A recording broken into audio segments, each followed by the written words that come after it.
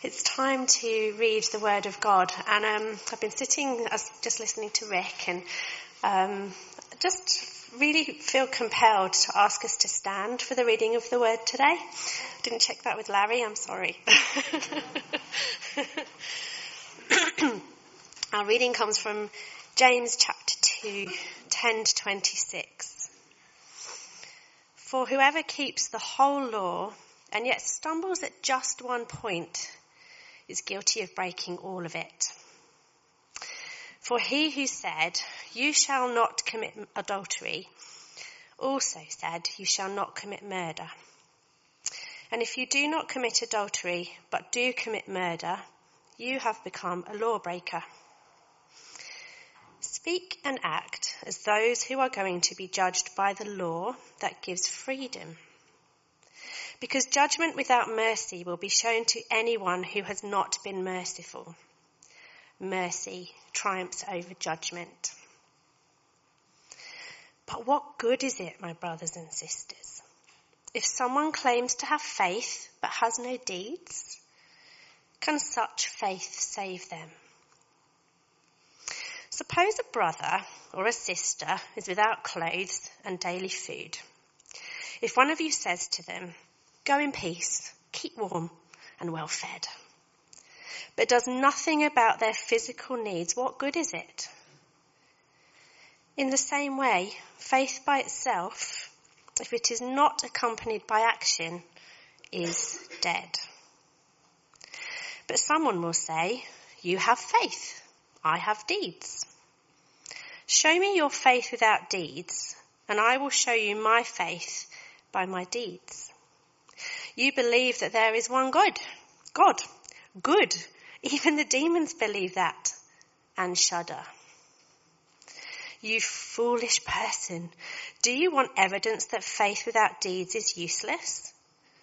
Was not our father Abraham considered righteous for what he did when he offered his son Isaac on the altar? You see that his faith and his actions were working together, and his faith was made complete by what he did. And the scripture was fulfilled that says, "Abraham believed God, and it was credited to him as righteousness. And he was called God's friend." You see that a person is considered righteous by what they do and not by faith alone. In the same way, was not even Rahab the prostitute considered righteous for what she did when she gave lodging to the spies and sent them off in a different direction? As the body without the spirit is dead, so faith without deeds is dead. I was trained in a tradition where we stood for the gospel reading every week. And so that we used to have 4 Bible readings. We'd have we did. We used to have an Old Testament reading, a Psalm, a New Testament reading, and a Gospel reading. And from the reading of the Gospel, we would stand. So for this sermon, we shall remain seated. Just this week. Heavenly Father, we do pray as we open your holy word, and Wendy has emphasised the reverence and the respect for which we need to have to the Word of God. It rules over us. We just pray to God right now it would start to live in us in such a wonderful way that we would be refreshed, renewed, rejuvenated and recharged, sent out to be more like Jesus as a result of what we reflect upon in these coming minutes. In Jesus' name we pray. Amen. I have a very easy topic to share with you today, and you will remember it because my sermon message is simply this: don't be shonky. Don't be shonky. What on earth does that mean? Well, we have the Choice. Choice Australia every year puts out a set of awards for products, promises, and the performance of the products don't line up. And so they give these products shonky awards. And here we have some shonky awards here. We have Coles have made it. 5 car brands made it, so bad luck to the Honda, Lexus, Mazda, Toyota and BMW drivers. Westpac has some bizarre thing of a man kissing his pregnant wife. There's the pain eraser, that'll apparently not do much. A particular washing machine, cuddly product didn't quite make it. Vita gummies and Viagogo, which is a ticket. They all got Shonky Awards because in some way they made some promises where their performance didn't line up. Now, when you look up the word Shonky, I've had a few people say, I've never heard of that word because we live in a very multicultural society. So it means of dubious integrity, something is unreliable or unsound. Today in our passage we look at the relationship between faith and deeds. Faith and deeds. It's about the correlation of faith and works. It's about beliefs and behaviours not being aligned. It's about claims and conduct being at odds. It's about promises and performance being very different. And when then there is difference between each of those things, it can be said we're shonky. So the question for us all to reflect upon this morning is, are we shonky? Is what we say we believe reflected in what we do in daily life? Are our beliefs and behaviours so closely linked that they can be said what we believe is what we do?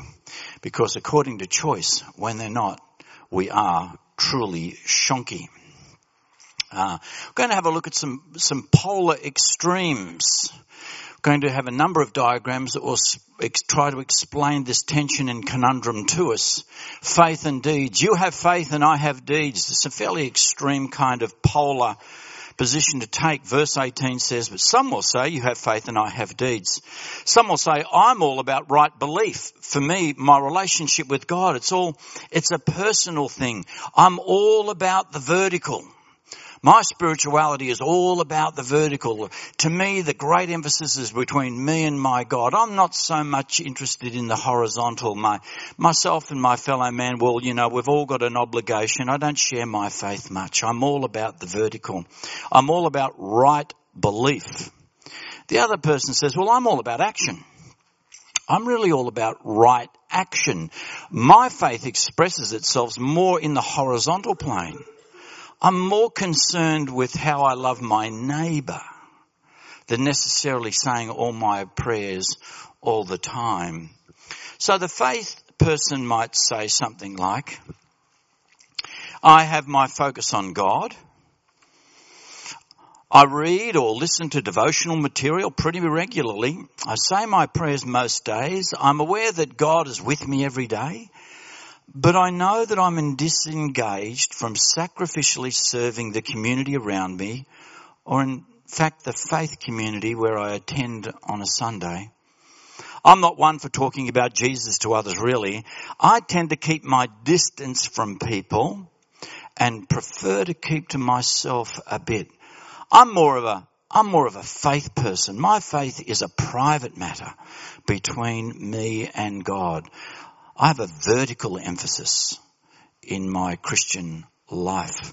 Is that you? Do you tend to be like the faith person?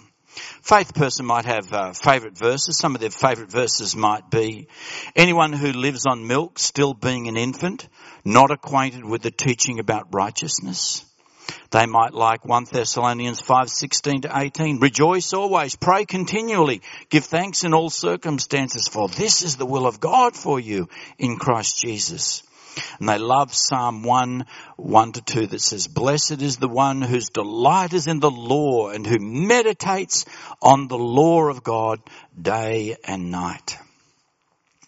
Well, then there's the other person there, the deeds person, who they love, they love James, for instance. They love that suppose a brother or a sister. Verse 15 is without clothes or daily food. Someone says to them, go in peace and keep warm and well fed, but does nothing about their physical needs. What good is it? They love scriptures like that. They may be prone to say things like, I'm outwardly doing things. It looks like I'm doing okay as a Christian to others because I'm all about doing good to others. But really deep in my heart, I kind of feel my faith is lukewarm, really. It's a yesterday faith. And to be honest, it's probably even a yesteryear faith. I was more alive in spiritual things quite some time ago, to be honest. It's a long time since I've felt renewed and revived and vibrant and truly alive in my faith. I'm more of a deeds person. I just like to care for others as a Christian expression. Is that you? Are you more of a faith person or more of a deeds person? The deeds person might have favourite verses like 1 Corinthians 8:1. Knowledge puffs up, but love builds up. They love Matthew 25:40 that says, the king will reply, truly I tell you, whatever you did for the least of these brothers or sisters, you did it for me. And they love 1 Corinthians 13:13. And the greatest of these is love. I wonder where you are on the spectrum. You might say, well, that's outrageous. You can't be just one or the other. So what we'll do is we'll have some sort of a combination of faith and deeds. So if you were to if this is the faith, all faith and all deeds, I wonder where you would describe yourselves, if you were to put a slice through there, where are you on that continuum? If you were to have to get that diagram and draw a line down at some point that would describe the proportion of you're more of a faith and deeds person, would it be mostly over in the faith, in the red section? Where would you be on that line? It's worth reflecting about. What emphasis? Now, I just need to tell you that there's something absolutely fundamentally wrong and unbiblical with this diagram.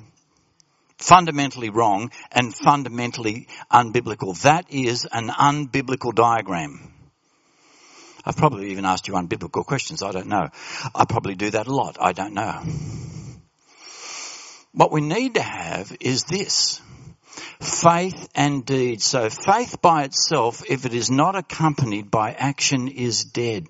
And so what we see here is that both together, equal in emphasis and accompanying one another. The scripture says we aren't to just be at one end of the polarization or the other. Brothers and sisters, we are called to be people of great faith. Great faith, great belief in God, great searching in our souls after the Lord, great hunger for the Lord, great seeking Him and His blessing, great thirsting for His word and being revived. We are to be people of highly vertical in our worship of God, but as the Bible says, we're to love the Lord our God with all our heart and mind and soul and strength. And the second great commandment is what? We are to love our neighbour as ourselves. So it's not a matter of being in the vertical and it's not a matter of being in the horizontal. Both are required for us. Jesus has summarised that to us, that we are to love God with everything that we are, and we are to love our neighbours as ourselves. So we don't have the option of being one or the other. And that is the kind of thrust that James is bringing that together to us. In the same way, faith by itself, if it's not accompanied by action, is dead. Faith without deeds is useless. Faith in action. We need to ask ourselves, what are we doing to develop our faith? What are we doing to develop our faith? And the second question is, what are we doing to demonstrate our faith? We need to be developing our faith and we need to be demonstrating our faith, and they need to go like parallel train tracks on which the train of our Christianity travels. So we need to be increasing our love and our affection and our devotion to God, and we need to be ever increasing our loving service to fellow human beings, both within the church and of course without the church, outside of the church, because we've heard much teaching from Jesus about the Good Samaritan. A great passage that brings this together that we're incredibly familiar with, of course, it comes from Ephesians 2, 8 to 10. And it says, and note what it says about faith and note what it says about works. Here it is in just a few simple lines. The tension is brought together. For it is by grace that you have been saved through faith. It's not of yourselves, it is a gift of God. So we establish the fact that we are made right by God with faith and belief and God's grace to us. So there's nothing we can do to earn the favour of God. So we throw ourselves completely on the mercy and grace of God. We are saved, in fact, through our faith in Him. So that's why the beginning of verse 9, it says, not by works, so that no one can boast. No one in this building today can boast that you're a Christian because you've made certain efforts or done certain things. The fact that we can call ourselves Christians today is being gifted to us as a grace of God, as an incredible act of mercy. And all we have done by faith is to reach out and take the great gift of salvation in Jesus Christ, not by works, so that no one can boast. But it's interesting, without virtually drawing a breath, look what he says next. For we are God's handiwork, created in Christ Jesus to do what? To do good works. Not by works, but for good works.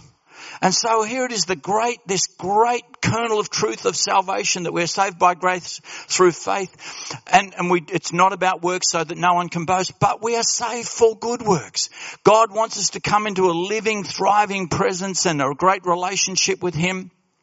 And then He wants us to express that out through works. And so the two are not separated. The two go hand in hand together for the rest of our life. And we see that in a couple of great examples that this passage gives us. We see two examples of faith in action. That's what I love to call it, either a faith that works or faith in action. The patriarch and the prostitute, Abraham and Rahab. Very different people, both listed in Hebrews 11 on the great honour roll of Hebrews 11, the great honour roll of heroes of faith. The patriarch and the prostitute.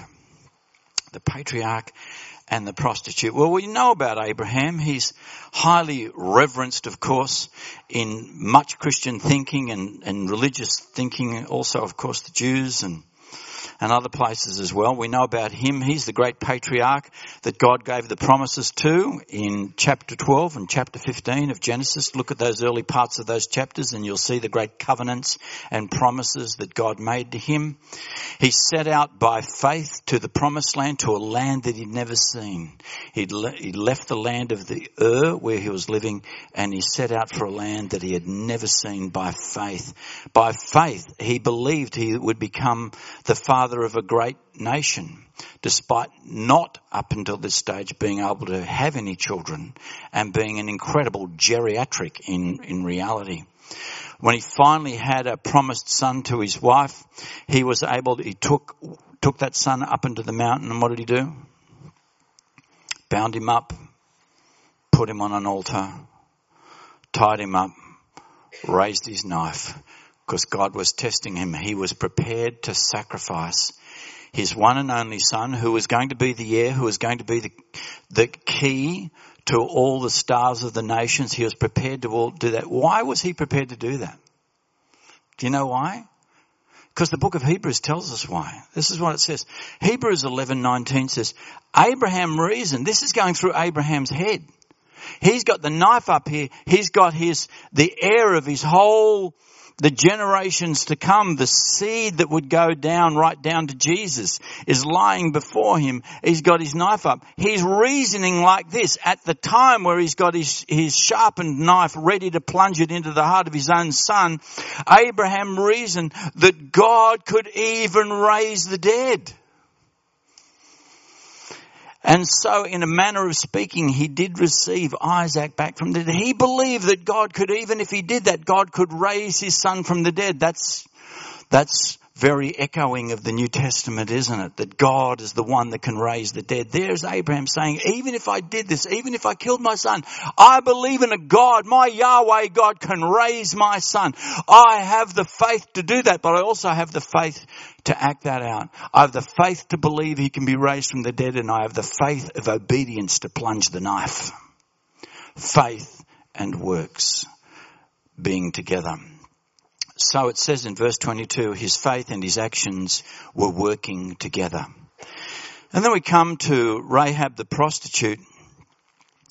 She is the great-great-grandmother of King David. That's an interesting DNA study, isn't it? She is genetically in the line of Jesus, if you go back. So she's a Canaan pagan prostitute, and she is a direct descendant of Jesus Christ, the Son of the living God, and of King David.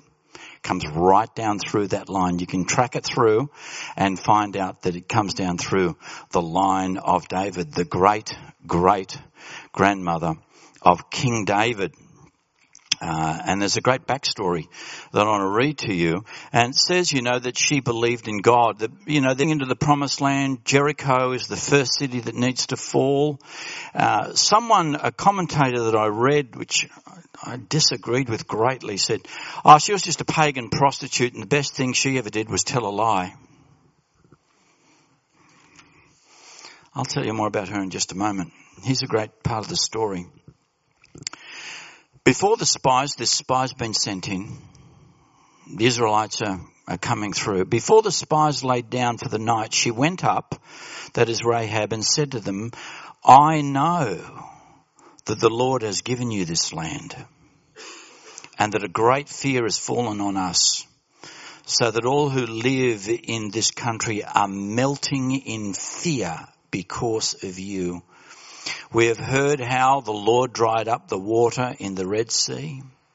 For when you came out of Egypt, and what you did in Zion and Og, verse 11, I'm in Joshua chapter 2.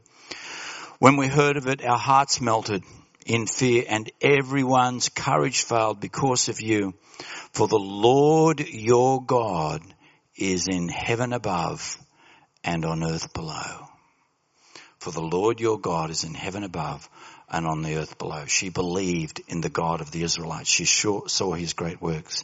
And then she said, just please be kind and show mercy to my family. Yes, she was a pagan Canaanite prostitute. But that's the story of God.